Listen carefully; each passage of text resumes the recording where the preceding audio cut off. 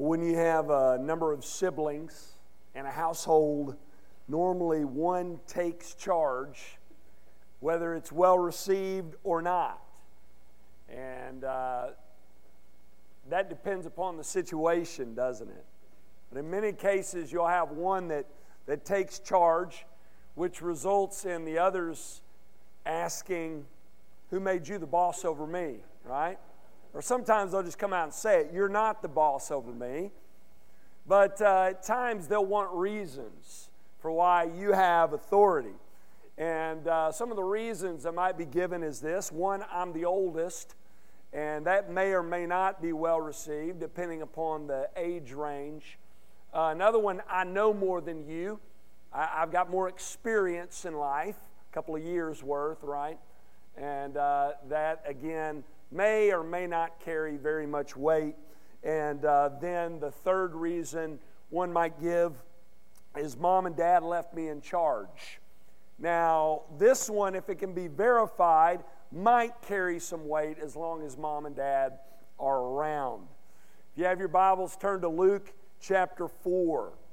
We are back in our study in Luke. We've never really left Luke, but we jumped ahead for Easter, and we looked at Luke chapter 24. But we're back in our study through the Gospel of Luke, and I know you've slept a while since then. It's been about 5 weeks, but where we left off last, we're at the end of Luke chapter 4.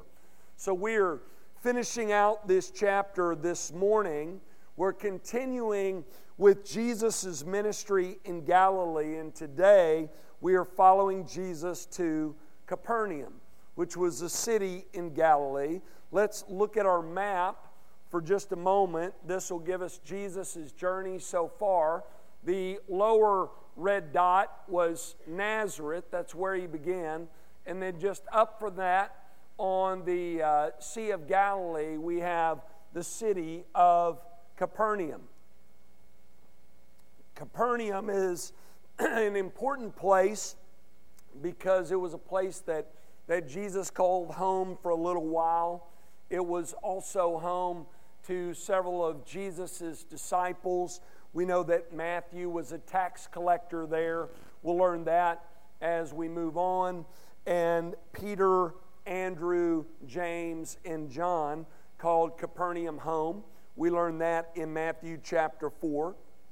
Last time we were in our series in Luke, Jesus was ministering in his hometown of Nazareth, and he was teaching in the synagogue there about how he is the Christ and has been sent by God to fulfill the Word of God, providing rescue from sin through his great person and work. And they did not believe his teaching, and he refused to give them a sign of his great person and work in the working of miracles, and they actually sought to kill him by tossing him off a cliff. The only miraculous thing that Jesus does among them, sadly, and is miraculously passing through their midst and out of their grasp and out of sight.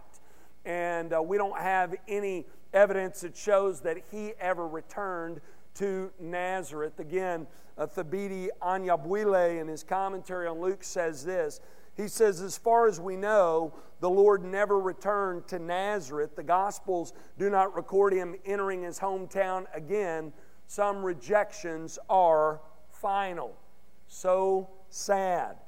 Well, Jesus moves on in his ministry to Capernaum, and there he establishes his authority to the people there, both by what he says and by what he does. So we're going to examine his ministry there today as we finish out chapter 4. After explaining to his hometown folks of who he is, Jesus moves on to greener pastures. And while he takes a similar approach as he does in Nazareth, there are several things that Jesus does in this context that establishes his authority that we're going to look at this morning. This passage is all about Jesus' authority. Jesus' authority is going to be put on display in the stories we're going to look at this morning. We're going to see His authority on display in both His words and His deeds.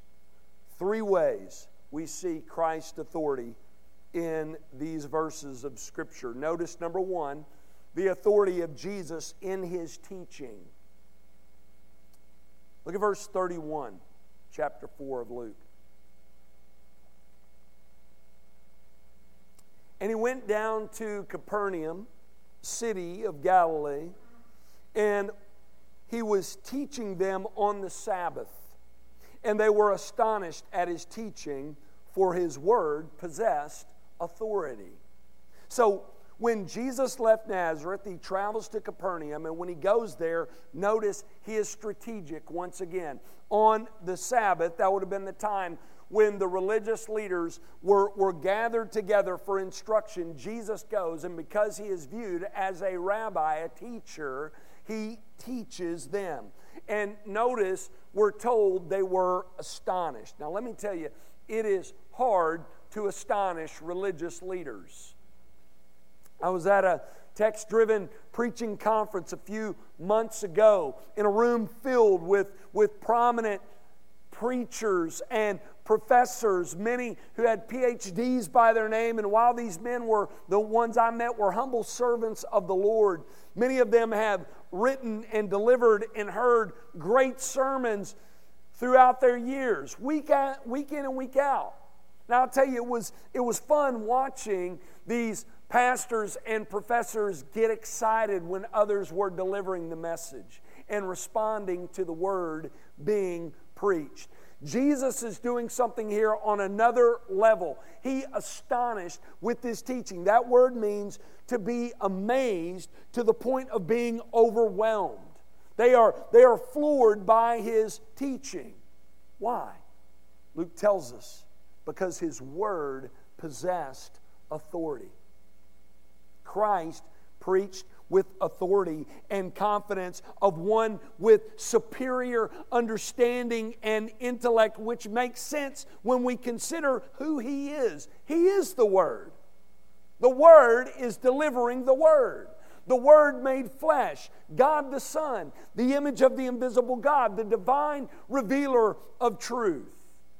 He is delivering this message with greater authority than even the prophets of old. The writer of Hebrews tells us that at the beginning of Hebrews. In Hebrews chapter 1, verses 1 and 2, he says, "Long ago, and many times, and in many ways, God spoke to our fathers by the prophets, but in these last days, He has spoken to us by His Son, whom He appointed the heir of all things, through whom also He created the world." The Creator of all, the Word made flesh, was bringing the Word. You better believe they were floored by this teaching. He did not come to speak speculatively the words of men who had gone before Him. He came to speak definitively the word of truth, the Word of God from above. John tells us He came and He spoke on the things which He had seen and heard. He came from heaven above to the earth below to deliver the message from the heavens. Matthew tells us in Matthew 7:29, Jesus taught them as one who had authority, not as their scribes. R.C. Sproul explains it in this way. The scribes, like the later rabbis, taught by referring to what previous teachers had said. Their authority was the tradition. Jesus taught directly from Scripture with His own authority, and that caused Him to stand out. That astonished the religious leaders. Jesus' teaching came with exclamation marks. It came with power. Remember, like He did in Nazareth, He used the Old Testament Scriptures to direct His hearers toward Himself, His great person and work. I heard someone say it in this way. I love this. Our Lord taught the Old Testament like it was His autobiography. Right? He taught with personal authority. Hearing Him speak would have been like hearing the author of a book speak instead of hearing someone talk about a book that someone else had authored.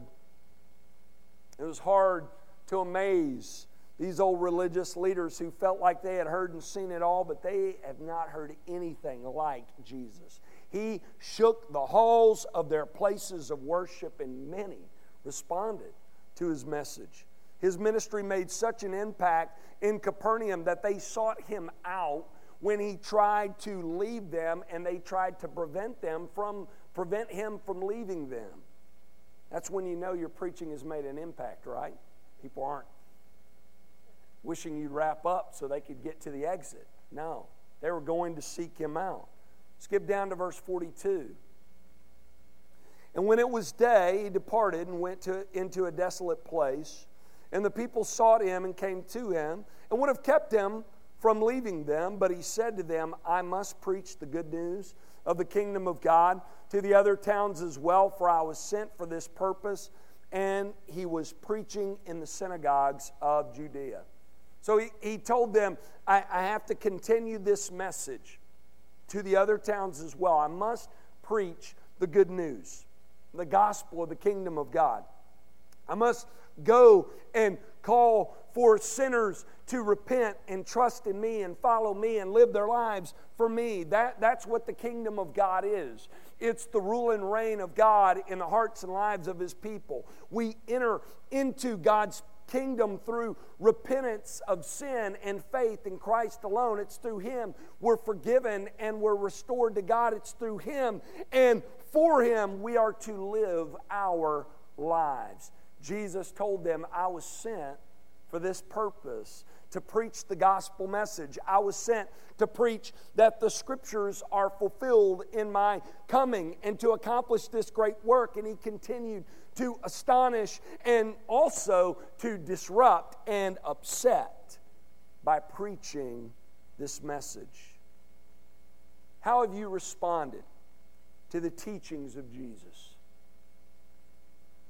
Are you amazed at his great person and work and his great teachings?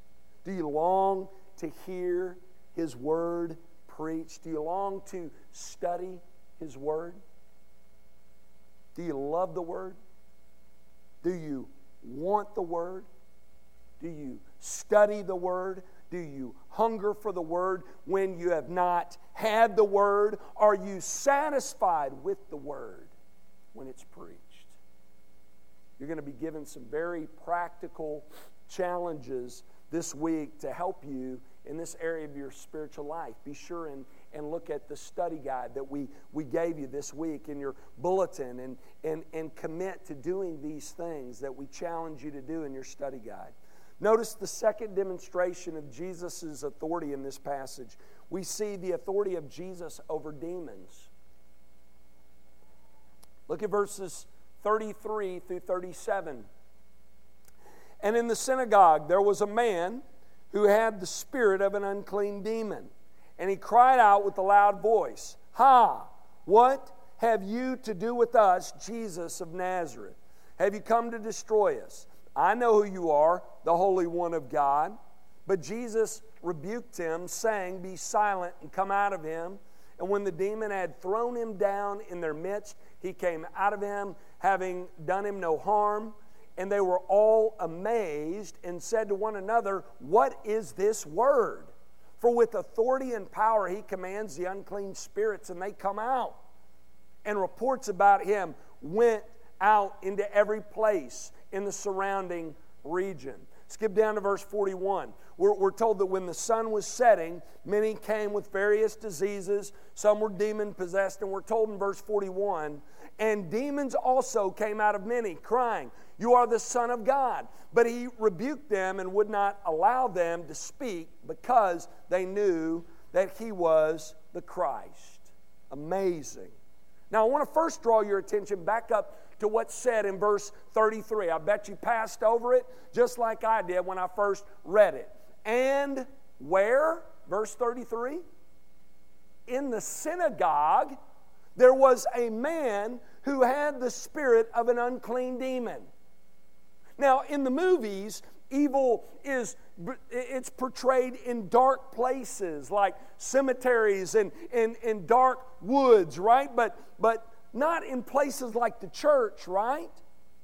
In Scripture, however, they are sometimes found in religious people and in religious places. You don't expect demon possession to be taking place in the synagogue or in the church, do you? Yet, here one is.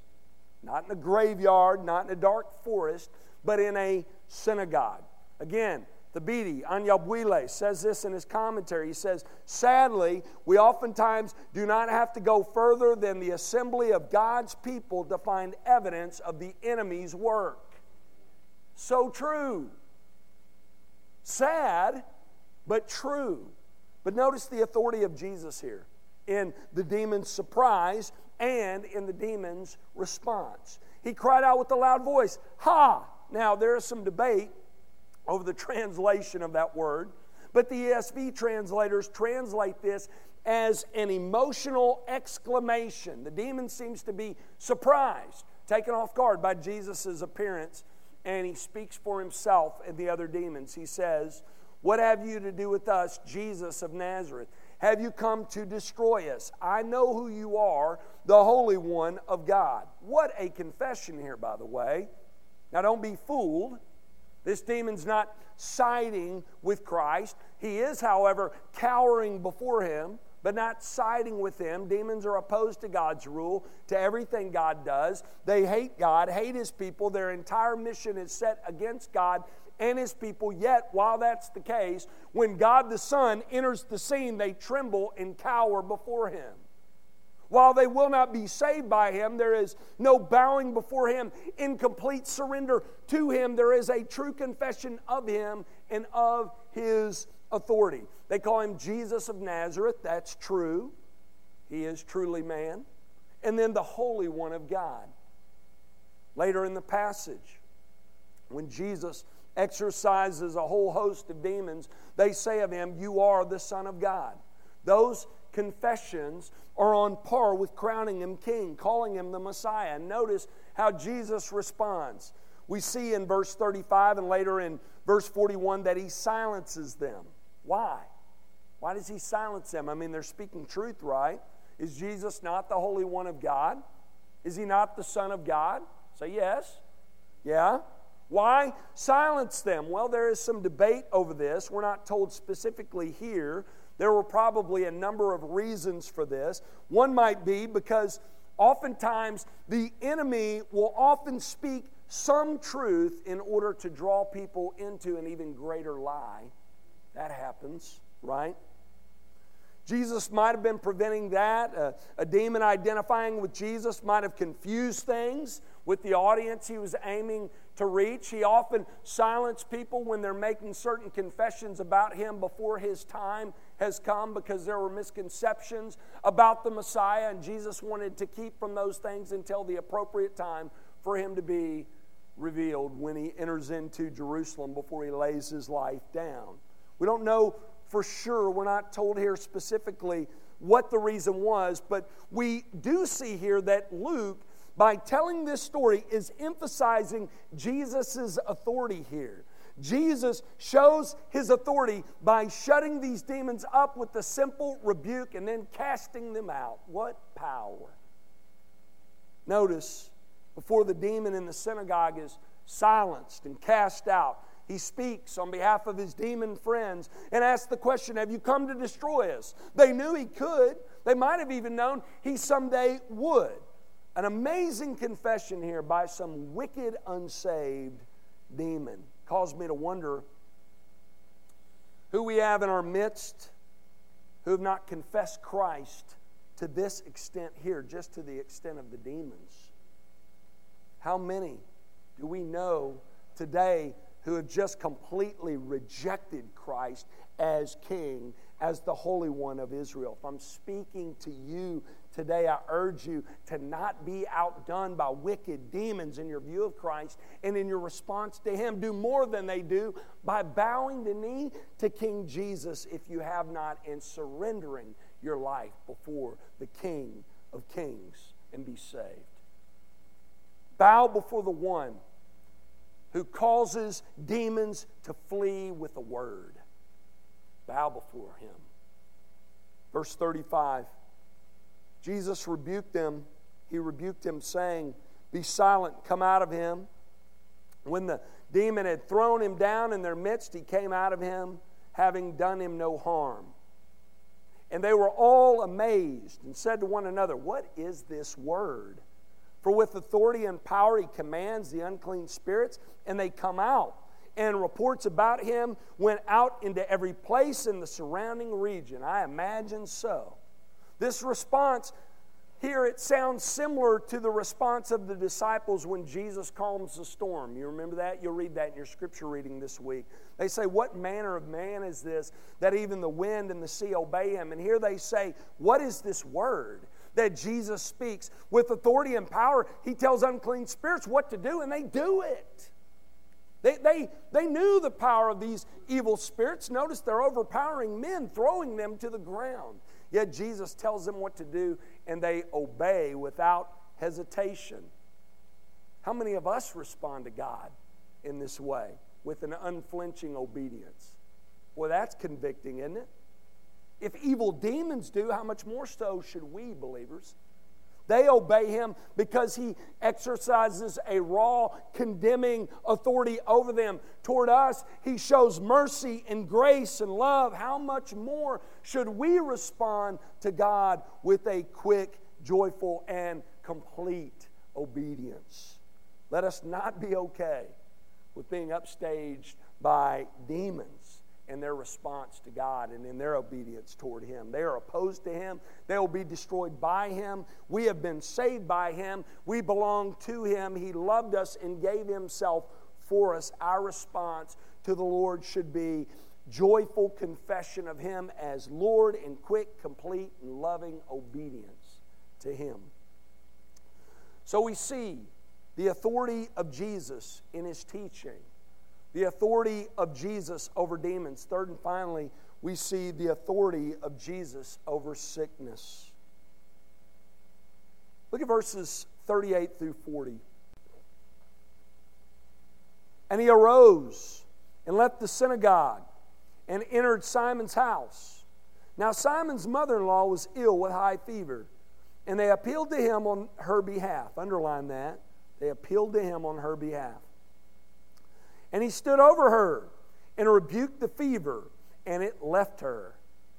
And immediately she rose up and began to serve them." Underline that. Immediately she rose up and began to serve them. "Now when the sun was setting, all those who had any who were sick with various diseases brought them to him, and he laid his hands on every one of them and healed them." Jesus shows his authority here through his healing ministry. As we said earlier, Capernaum was Peter's hometown. Here we learn that Peter is married because in order to have a mother-in-law, you have to be married. And his mother-in-law is ill. She had a high fever. And Luke, the physician, he points this out to us, that she had a high fever, to let us know, giving us the details. Reminding us also that, get this, sin's effects, the effects, the consequences of sin are not just spiritual consequences.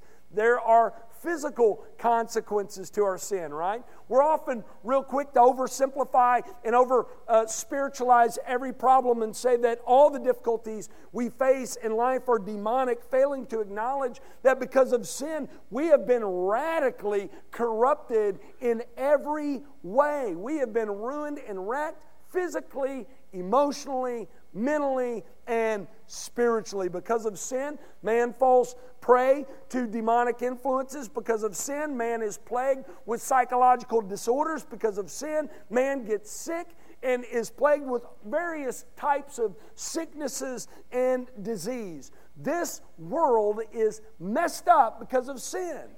Good news is Jesus has come to fix what we broke. He has come to make right all that we have wronged. And that's what he's showing during his earthly ministry.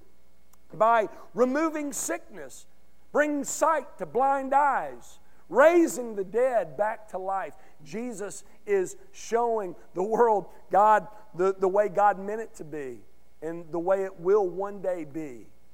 Again, because of him. Notice his authority here.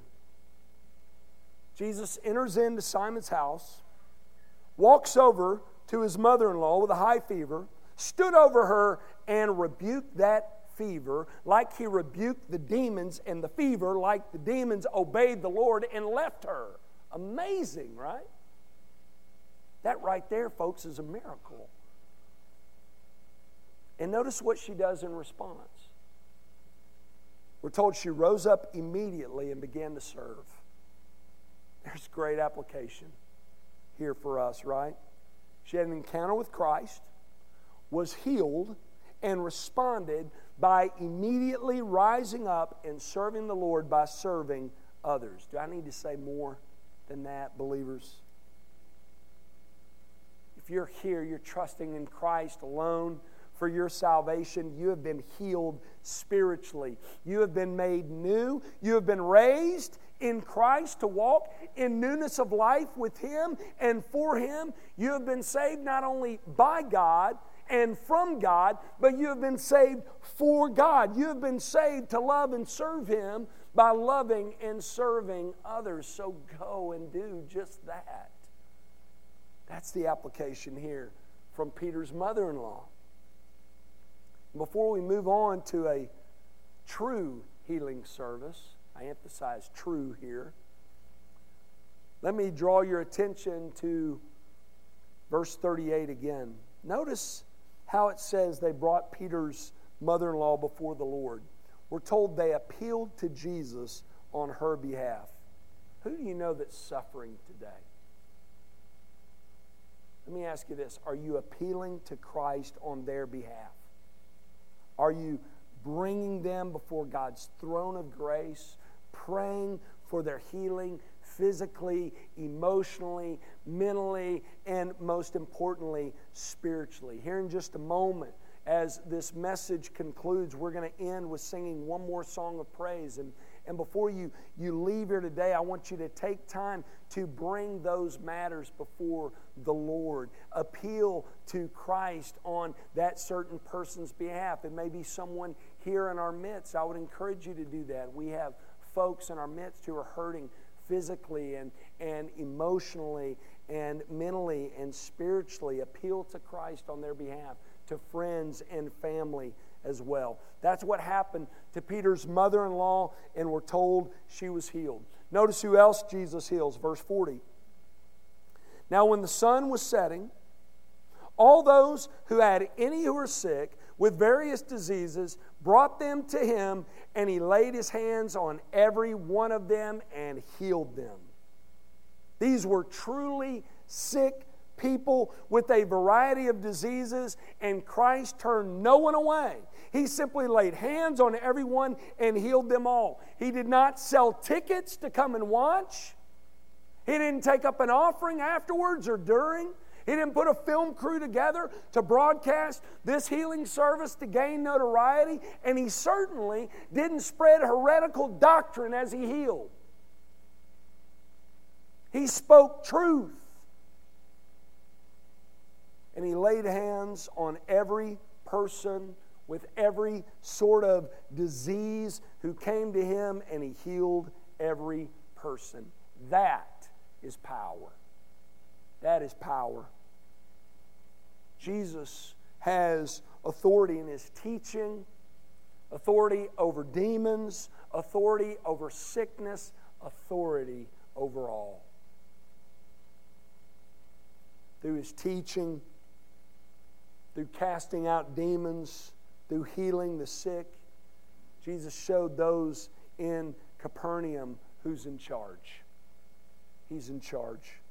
He showed them who the Holy One of Israel truly is, who the King of Kings and Lord of Lords truly is. He showed them the work the Father sent Him to do. He was sent to proclaim the gospel. He was sent to preach the good news of the kingdom of God. He was sent to call sinners to repentance and faith. He was sent to usher in God's kingdom through His life and death and resurrection. He was sent to rule and reign in the hearts and lives of men. He was sent to make a way for the lost to be found, sinners to be forgiven, the wayward to be restored to God. He was sent to reverse the curse. He was sent, watch this, to show Satan and his demons, to show sickness and death that their days are numbered. He was sent to restore us physically and, more importantly, spiritually. And the question for you today is this: what is your response going to be to Him today? Are you trusting in Christ alone for your salvation? Listen, like Satan and his demons, sin and death, like their days are numbered, so are the days for the unregenerate. Those not trusting in Christ alone for salvation. The days for sinful humanity are numbered. And Scripture is clear. Your end will either be condemnation or salvation. That's it. Nothing in between those two.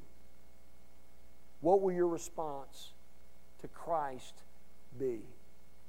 I urge you today, if you have not, forsake your sin, trust in Christ alone for salvation. I invite you, if you have not, come to Christ today while there's still time, before it's too late, before you die in your sin and face God's judgment that is surely coming. Repent, believe, and be saved today. Let's pray together.